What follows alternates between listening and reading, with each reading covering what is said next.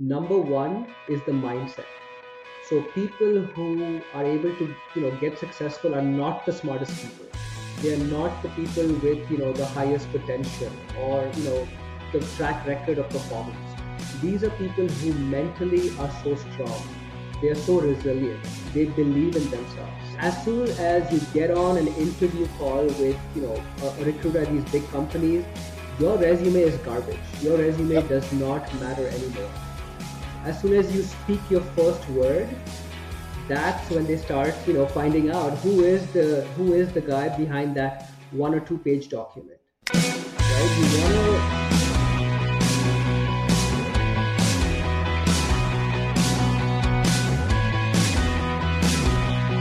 All right. Welcome back to this episode of the How to Get a Job podcast. Today, we're going to be talking about how to break into the big four, how to break into management consultant. And to do that, I have an amazing guest for you today. I have Johan Mehta. He's a career coach, a change management consultant, and a dad of three. Johan, welcome to the show. How are you doing today? Daniel, thank you so much for having me today. Super pumped about our episode today. And yeah, I mean, I've heard so many things about you, followed you for the past 3 years, and I'm thanking my stars to be live over here today with you. So thank you for having me. No. I love, one of my favorite parts about this podcast is not only that we're going to be able to create some good content, but for me, as someone that loves networking, loves building relationship, is getting to, talk to and have conversations with amazing individuals who are doing really amazing things and bringing them into the platform because like to me is like, how do we get more people to listen to you, to and if it give you a platform to get more people to understand and learn really amazing things so they can reach their goals. So when I get to connect and meet individuals like yourself who are so passionate, so knowledgeable, and are already making so much impact in the world, like I was like, I just want to like amplify that. And so super excited that you're here. Thank you for coming to the platform. And I'm glad that we're able to connect. I know we've had conversations before the podcast, but I kind of want to learn a little bit more about I look at your background, super impressive. You worked for some amazing companies, and now you're spending also a lot of time you doing career coaching. What really motivated you to get into the career coaching space? Yeah, Daniel, again, thank you so much for having me. So, interestingly enough, I have always had an inclination towards helping and serving people. And ever since I was an undergrad, and this is a long time ago, I did my undergrad in psychology, and I chose that purposefully because I wanted a career where I was understanding human psychology, human behavior. And then in whatever profession I chose after graduation, being able to help empower and serve people is what I had always envisioned for my career.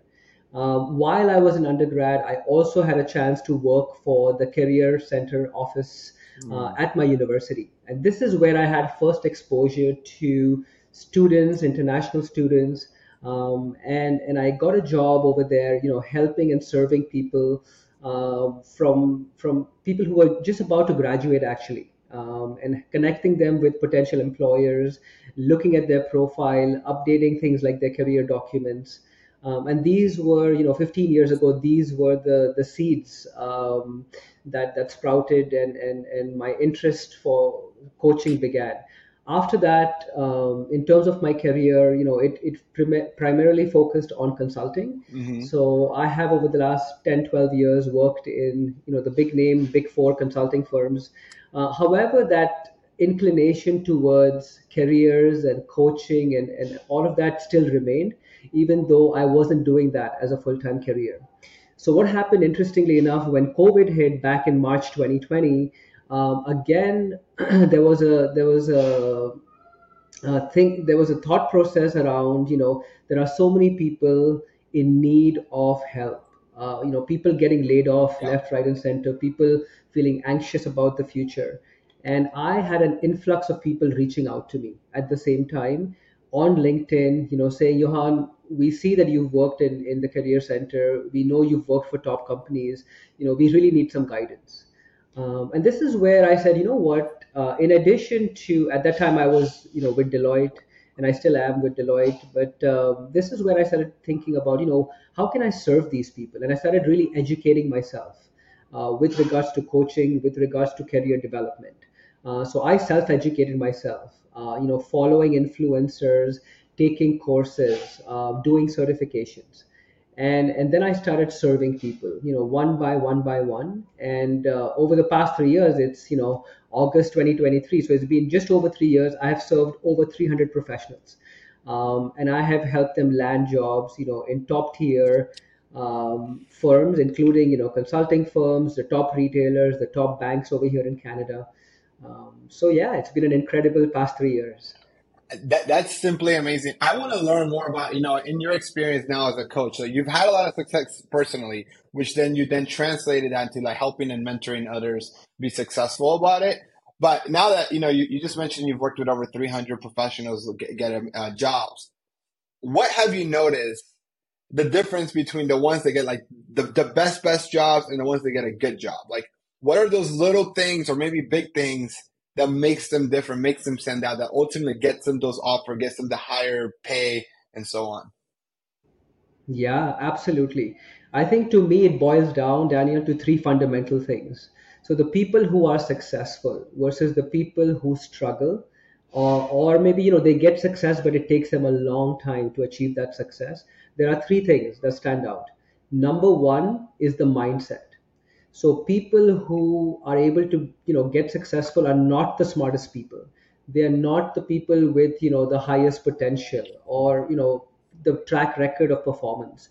These are people who mentally are so strong, they are so resilient, they believe in themselves, they are able to overcome doubt, uncertainty, fear, which inevitably all job seekers face.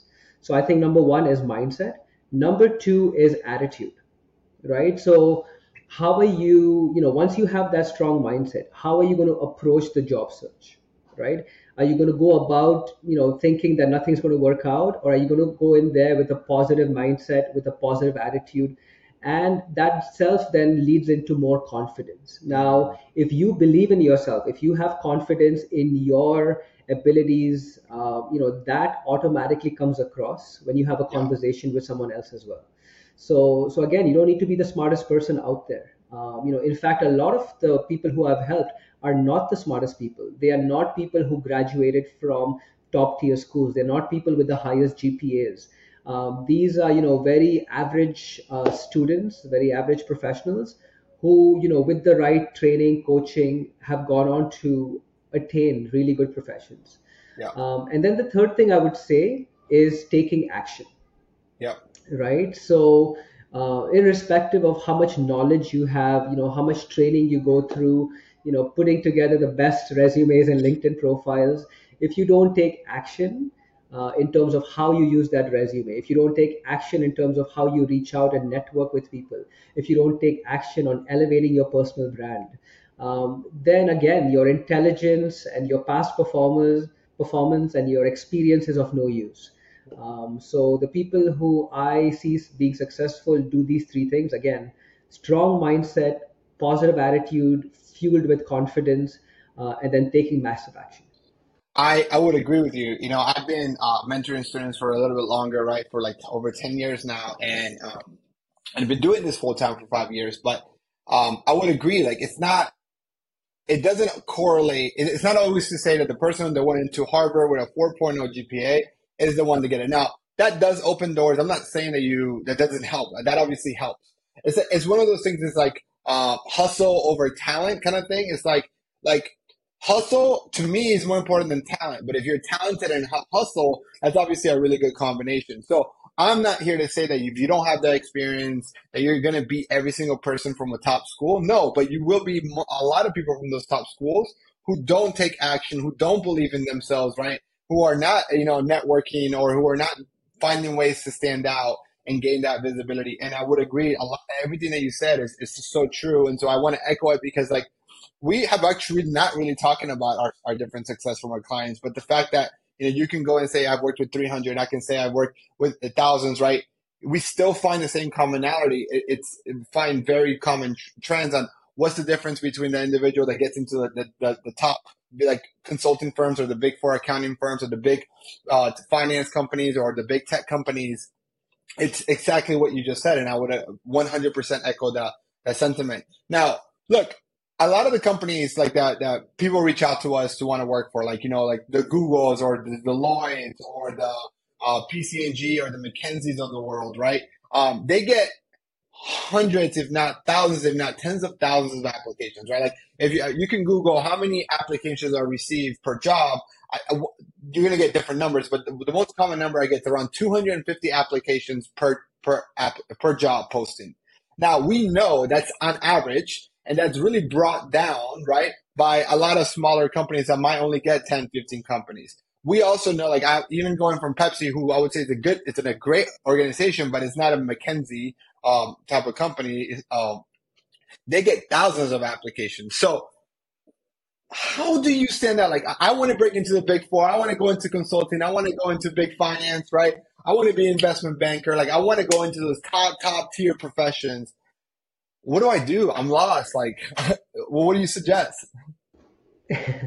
No, that's a question I get, almost on a weekly basis. And I've been getting this question, ever since I started with Accenture, which was, one of the Yeah. big consulting firms I started working for 10 years ago. And my answer has always been the same for the past 10 years. What you need to do in order to stand out is what other people are not doing, Mm-hmm. right? So think about that again. What you need to do in order to stand out is do things differently than what everybody else is doing. So let's break this down a little bit. Yes. Now, everybody, first of all, everybody wants to work for these big companies, whether they themselves want to work for it, or it's societal pressure or parental pressure. Everybody wants to work for the Deloittes and the Googles and the Teslas of the world. The challenge, however, is these places also have the highest competition. Mm-hmm. And I mean, I've read about it, but I know this firsthand because I have recruited for Accenture. I have recruited after that for Walmart at their head office over here. And in my role at Deloitte, I was also required to recruit. So I know how, competitive it can be to get into these big firms. In fact, at Deloitte, during COVID and back in 2021, 2022, we had 700 to 800 applications for project management, change management, those kind of roles. So you can imagine it's no longer 200 300 that it used to be. The competition is so intense with so many people laid off, with so many hiring freezes happening. So your competition has essentially gone up 3 to 5 times. Now they can only hire one person out of 500, 600, 700. So how do you push yourself to be that number one? Well, there's many things to do. The first thing is, like I said, you have to have the right mindset. Mm-hmm. So you have to believe that you have the talent, the caliber, the potential to be able to even work, and get the breakthrough in these companies. If you feel that I'm not good enough, I'm not strong enough, I don't have the experience, that itself, that limiting mindset itself, will manifest itself negatively, and you more than likely won't get an interview despite of your qualifications. So number one, mindset. Number two, again, thinking differently, right? So everybody applying for it will have a strong resume. They're going to have a decent LinkedIn profile, right? They're going to be doing a decent enough job connecting and networking and all of this. What I recommend to people is, don't try to sell yourself based on your resume and your LinkedIn. Think about overall what your personal brand is. Yeah. Okay. And when I say personal brand, it includes all of this. It includes your website, your LinkedIn, your online presence, your resume, your story, all of this combined together, right? What is the reputation that you have created for yourself? So that's number two. Number three is building authentic connections. So I don't like the term networking. What I Yes. like instead is building authentic connections. Now this is more of a long term play. You can build connections and relationships in a matter of days and weeks. It typically takes at least a few weeks, if not months. So that's more of a long-term play, and that's if you are okay to wait for a few months to get a break into these big tier companies. Sometimes you don't have the luxury. You're graduating. You need to get a job within the next few months. In that case, you need to be a little more assertive, aggressive with your approach. But you never know. Networking can yield results sometimes in just a matter of few days, few weeks as well. Yeah. Then I would say after that is, um, a lot of people apply for the job, tailor their resume, network, and all of this, and they stop right there. I would say that's only 50% of the battle.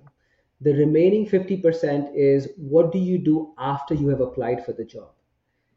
In fact, I was talking to a friend of mine, who I'm supporting with coaching, and she said, Johan, before her and I connected, she was doing was customizing her resume. Her LinkedIn is extremely strong, and she was applying, and she was getting a few interviews here and there. Now, what we decided to do is for every single application, messaging three or four people. Okay, Yep. this is someone at the company, someone that that might know someone else, and get an introduction over there, the hiring manager if you're able to find them, right, and the recruiter. So for every application, this is just she just started doing this 2 weeks ago, and for every application she started messaging these four stakeholder groups. And guess what, she's received almost an interview for every job she's applied to. So Yeah. she's applied in the past 2 weeks for about 7 or 8 jobs, and she told me this morning she's got 5 interviews lined up, I want to slow down and right? talk a little bit of what you're saying here because it's so, so, so important. And I think people like are focused so much on the quantity of the applications that they lack the quality of the applications, right? Because here's the problem, right? The internet has made it so easy to apply for jobs that it's made it so difficult for you to get noticed, right? And so when all you're doing is just applying and you're one of 800 applicants, like you were mentioning, I think you said 500 applicants actually that you were mentioning, um, it's going to be very hard for you to stand out because then you're just being judged on your application.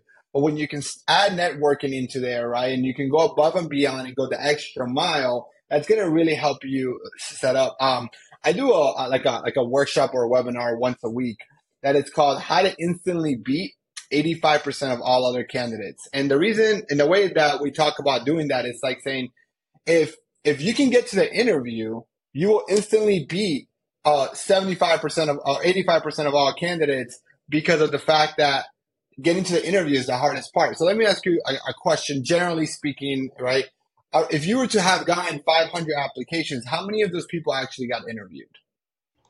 Yeah, great question. So if we, and this is very, very Yeah, typical at Deloitte in Canada at least, we do get anywhere from 300 to 500 yeah, applications, especially now with the market being down, so many people laid off from tech and even other yeah. consulting firms like Accenture with their layoffs recently. So what we do is obviously the recruiter doesn't have time to go over 500 applications.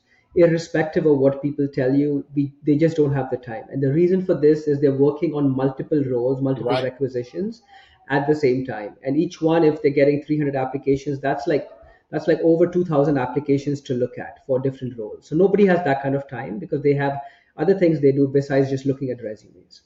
So in this case, how do you get an interview and then how many people end up getting the interview?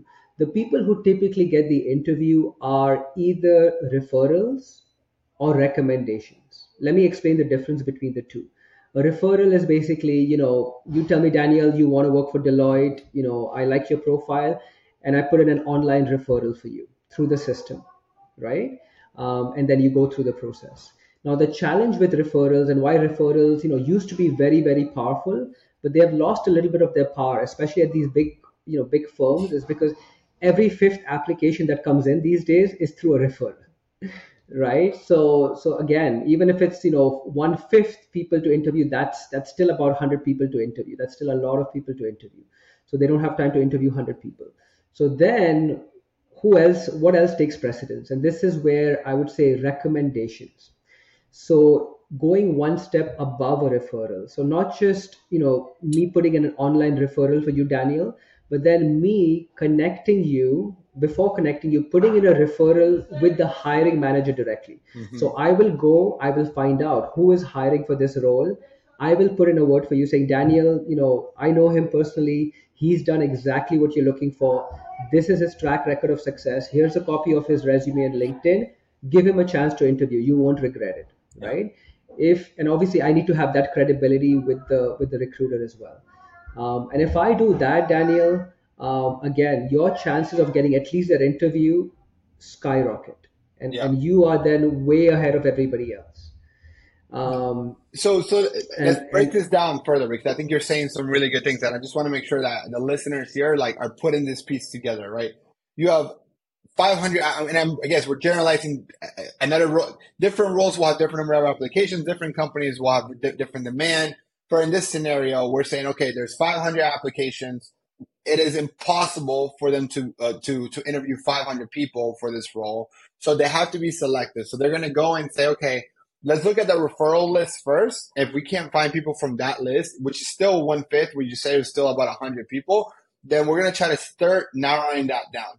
And I think a really good point you said is that not all referrals are created equal, right? Just because someone gives you a link or say, hey, put my email or put my name on the application, or hey, no worries, I'll submit you in the internal referral program, because every company has a referral system in place. It might be a little bit different, right?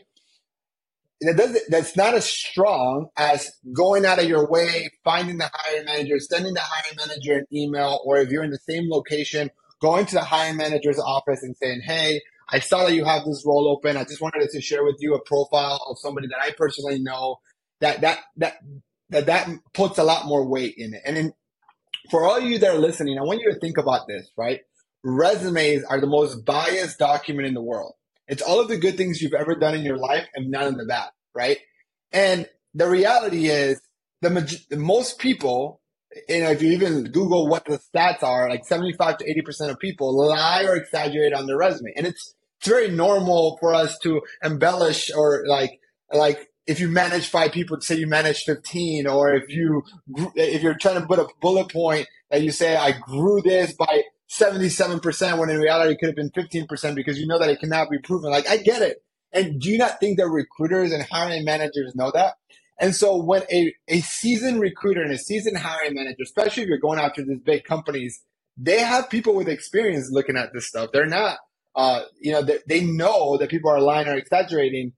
They're not believing everything the resume is. This is why no one gets hired just on the resume. This is why we have to have interviews to essentially kind of double check or fact check what you said there. But if I get a resume from someone that I have a relationship with, that I trust, that I know that have a good performance track record themselves, that resume is as believable as the relationship that I have with the referral. And that's where the difference between a referral and a recommendation, it doesn't seem like a big difference for you who are networking on LinkedIn, but it's a massive difference in determining whether you get the shot at the interview or not. yeah, yeah, absolutely. And to come back to your point around, let's say we get 300 applications, how many will be called for an interview, right? So 300 applications, there would be about 50 to 70 people who went through a referral. Like I said, not all referrals get Yep. interviews, so there might be a couple from there, right? And then most likely the rest of them are recommendations. Overall, about 5 to 7 people will be called in for first round interviews. Mm-hmm. Depends if the hiring manager likes more, or sorry, if the recruiter recommends more to the hiring manager, it might even go up to 10 to 15, but no more than 15 typically Yeah. for the first round. The first round typically these days in the big consulting firms is all automated. So when I say automated, it's a higher view interview. That's the Yep. software we use over here, where you're sitting in front of your computer with your camera on video, and they give you about 7 8 questions, and you're just answering the questions. They give you about 1 to 2 minutes to answer your question, and it all gets recorded, and then the recruiter assesses to see if you're a good fit for the role, for the company, before moving you on to round two. So that's typical. Now, from about 10 people, I would say they narrow it down to about five, or from 15 people to about 7 or 8 people for round two. And then for round three and the final round, it's typically around two or three. So your top Yeah. three candidates. I And then want to they give the break offer to one. I want us to break down the reason why companies have all these steps, because it's not meant to make it like it's actually it's not meant to make it very hard. It's not they're not doing it to make your life complicated, right? They're not doing that to say, oh, we want to make your life miserable. No, they're doing it to try to be as most efficient as they can, right? The first round is the screening interview, which now a lot of companies are using video like HireVue or some sort of software that allows either a recruiter to see. I've even heard companies that are using AI to actually be able to do that same type of feature. And that could be a good thing because maybe instead of having only 50 people do that hire view, maybe all 500 people in the future could do a hire view if that doesn't mean a human actually reviewing every single one of them. But the idea is to create efficiency or like narrow it down every single time so that as you're getting further in the process, you're wasting less and less time of the senior leaders whose time is more valuable, right? The hiring manager doesn't have time to review 500 resumes. That's why the recruiter has a coordinator, and the coordinator might have an intern. Why that's why there's all these steps, all right, to try to facilitate and filter through out of those 500 people, right, a more manageable number. And you're right. Like I think some hiring managers are like, schedule all 10 people that you pass, and some hiring managers might be like, oh, I just want the top three. And I think it depends on the individual themselves. Just like all of us, there's like I think when think about how you shop, right? There's people who want to review every damn product, even if they're looking to buy just a toothbrush. And there's people who are just like, no, just give me the top three rated toothbrush and let me pick from there. And then there's other people like myself who I tell my wife, I'm like, I don't care what toothbrush it is, just pick one, right? As long as it brushes my teeth, it's all good. Right. And so I think it's the same thing for the hiring manager and their preference, whether they want to be super involved, like I want to talk to all 10, top three, or just say, hey, recruiter, I trust your judgment. We've been working here for a long time. Go ahead and hire who you think is best, right? And so you get a little bit of mix on that. I do want to ask you about how to get a job without applying online. Yeah, fantastic question. Before I get to that question, Okay, I yeah, just yeah. want to wrap up this conversation we're having. So, in terms of the 3 rounds or 4 rounds that happen, typically the first round is through HireVue on video, or it could be a recruiter screening as well.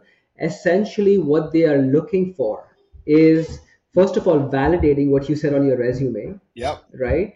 Because as soon as you get on an interview call with a recruiter at these big companies, your resume is garbage. Your Yep. resume does not matter anymore. As soon as you speak your first word, that's when they start finding out who is the guy behind that 1 or 2 page document, right? They're judging you for many things. They're judging you for your confidence. They're judging you for your interpersonal, they're judging you for your communication skills, obviously, in terms of, are you clear, are you succinct, can they have confidence putting you in front of clients, right? Because these companies are billing clients thousands of dollars for you every single day. If they don't have the confidence that you can communicate clearly, you can hold up a good conversation, they're not going to put you in front of clients. If they can't put you in front of clients, guess what? You're not moving on to the second round, right? Yeah. So be prepared for that. Be prepared to talk about how you fit the role, why you're interested in the company, have an idea of what salary you're expecting, right? And do some research on the budget they have for the role, and then go in with 1 or 2 good questions to ask, right? If Yeah. you do that, you're good for the first round. Second round, what you want to do is you want to take the job posting and you want to reverse engineer that, right? You want to see what are the 5 or 6 skills they're looking for. Hard skills such as strategic planning, project management, analyzing data, as well as soft skills. So things like problem solving, critical thinking, coming up with innovative ideas, right? That's typically the top 5 or 6 skills that consulting firms look for. Adaptability is the number one skill right now, in fact, that employers at these big companies look for, especially after COVID. So be prepared with at least 7 to 10 career stories of career success, career accomplishments as they tie in to the job posting, Yeah. right? So that's round two. It's a combination of your technical skills. So if it's a project manager role, obviously your project management expertise, along with your soft skills through behavioral questions. And then the final round is all about culture fit. So, okay, I know you can do the job. I know you can present in front of clients. I have confidence. However, how well are you going to fit into the culture? Are you going to be a culture add? Are you going to get along with the team? Are you going to stay with the company for at least a couple of years? So that's more of the culture fit round. So that's the breakdown, No, step I, by I love step. that. And I think it's super important to also understand like every single part of the interview might be with different stakeholders. And so like what a recruiter is looking for their job is to look like, does this individual meet the qualifications that the hiring manager is requesting for this particular role, right?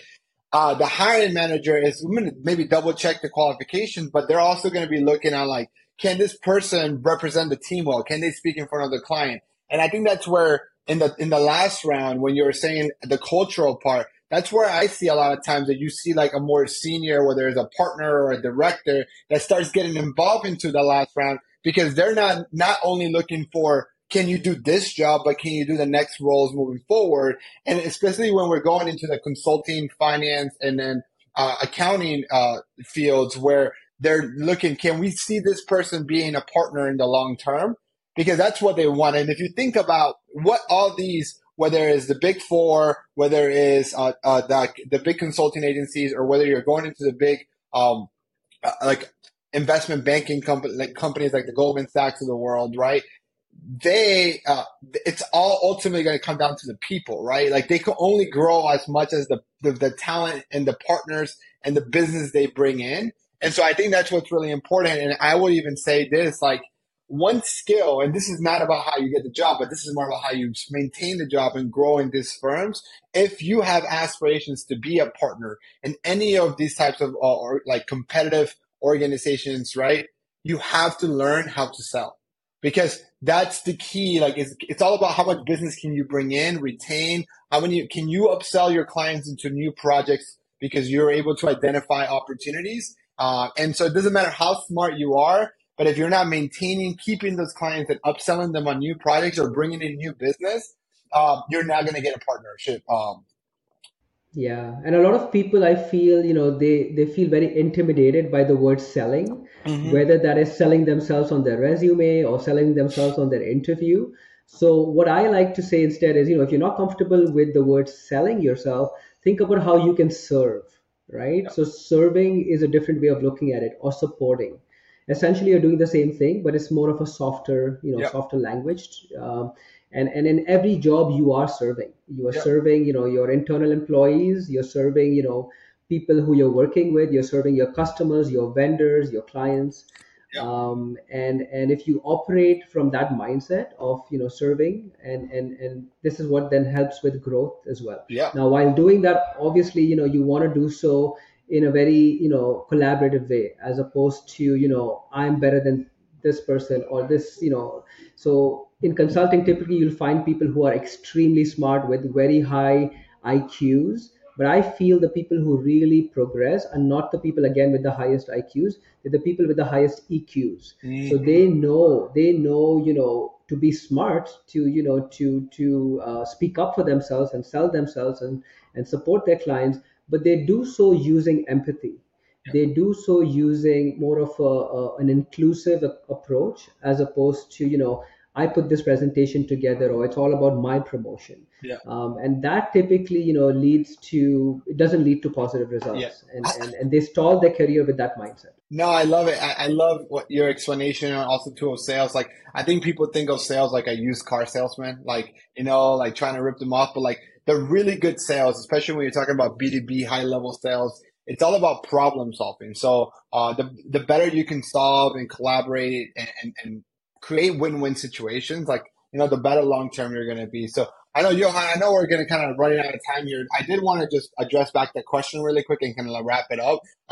It's crazy how fast we're already over 30 minutes. Generally, our podcast ends at 30 minutes. I know when we were talking that about how to get into these top companies without applying on, like, what do I mean by that? Because I was like super scary when I hear that. I'm like, yeah, that sounds too good to be true. But I would love for you to dive deeper into it. Yeah, yeah, yeah. So first of all, before I answer the question, I want to say that I have landed jobs at Accenture, Deloitte, and Walmart. So three top global companies, and I did not submit a single resume for any of these companies.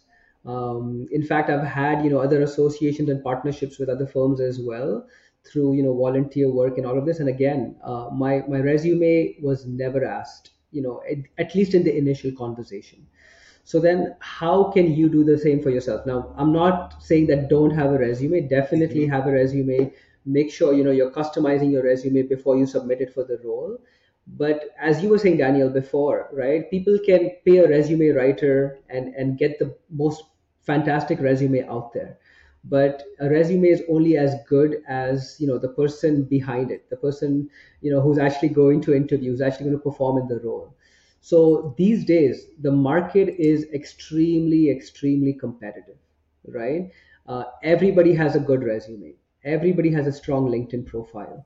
So how can you still land interviews and land jobs without using your resume, without over relying on your LinkedIn profile?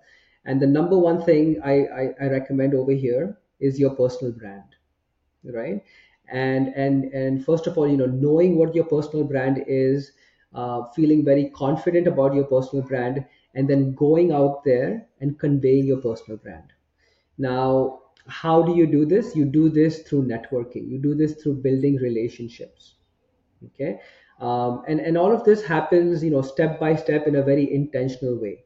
So first of all, figure out, what do you want to do? Where do you want to work? What kind of roles do you want to do? After that, you want to create a brand around that, Yeah. right? So let's say you want to pick, I don't know, you want a marketing role with the top four companies, right? So you want to pick, okay, specifically in marketing, what roles would you be qualified for? What levels? And what areas? Is it going to be digital marketing? Is it going to be SEO? Is it going to be ads, right? So pick your niche over there, then create a brand around that. So everything from your resume, cover letter, LinkedIn should speak to how you are an expert in digital marketing. What problems can you solve for these potential employers? What solutions are you able to bring? What is your track record of success? Like, what have you done in the past? If you don't have experience, I want to see some projects. I want to see Yeah. some, initiatives you've taken, some freelancing work you've done, right? Where it gives me the confidence as an employer that, okay, he may not be the one with, the experience, but I see potential in him, Yeah. right? And sometimes, especially students get hired for potential, not for performance, Hmm. right? And if you show me that potential through initiatives, through projects, through a good website, through a good, GitHub portfolio, or a value validation project, right? I'm more inclined to at least give you the chance for an interview. And then networking, so it's all about, going out there, knowing who to network with in your target companies, decision makers, recruiters, people on the team you'll be working with, right? Get your name out there to these people, and in the conversations you have, make yourself memorable, make them remember you for, all the great work you've done. And then, when there are openings, don't feel shy or intimidated to reach out to them, Yeah. right? Either before applying or after you've applied for the role. No, So I think no. these few strategies, yeah. That's super amazing. I agree. I think like if you are if you are networking, right, that's going to open a lot of. If you're building genuine relationships, it's going to open doors.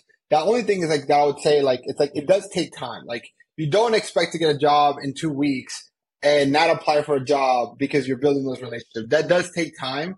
And I think what I found is that it's better when you are either a student and you have like 2 semesters to do this, or you're working and you're happy with your job, but you're open to different opportunities where opportunities will come to you. Those types of opportunities come to you. If you have like less than 90 days to get a job, right?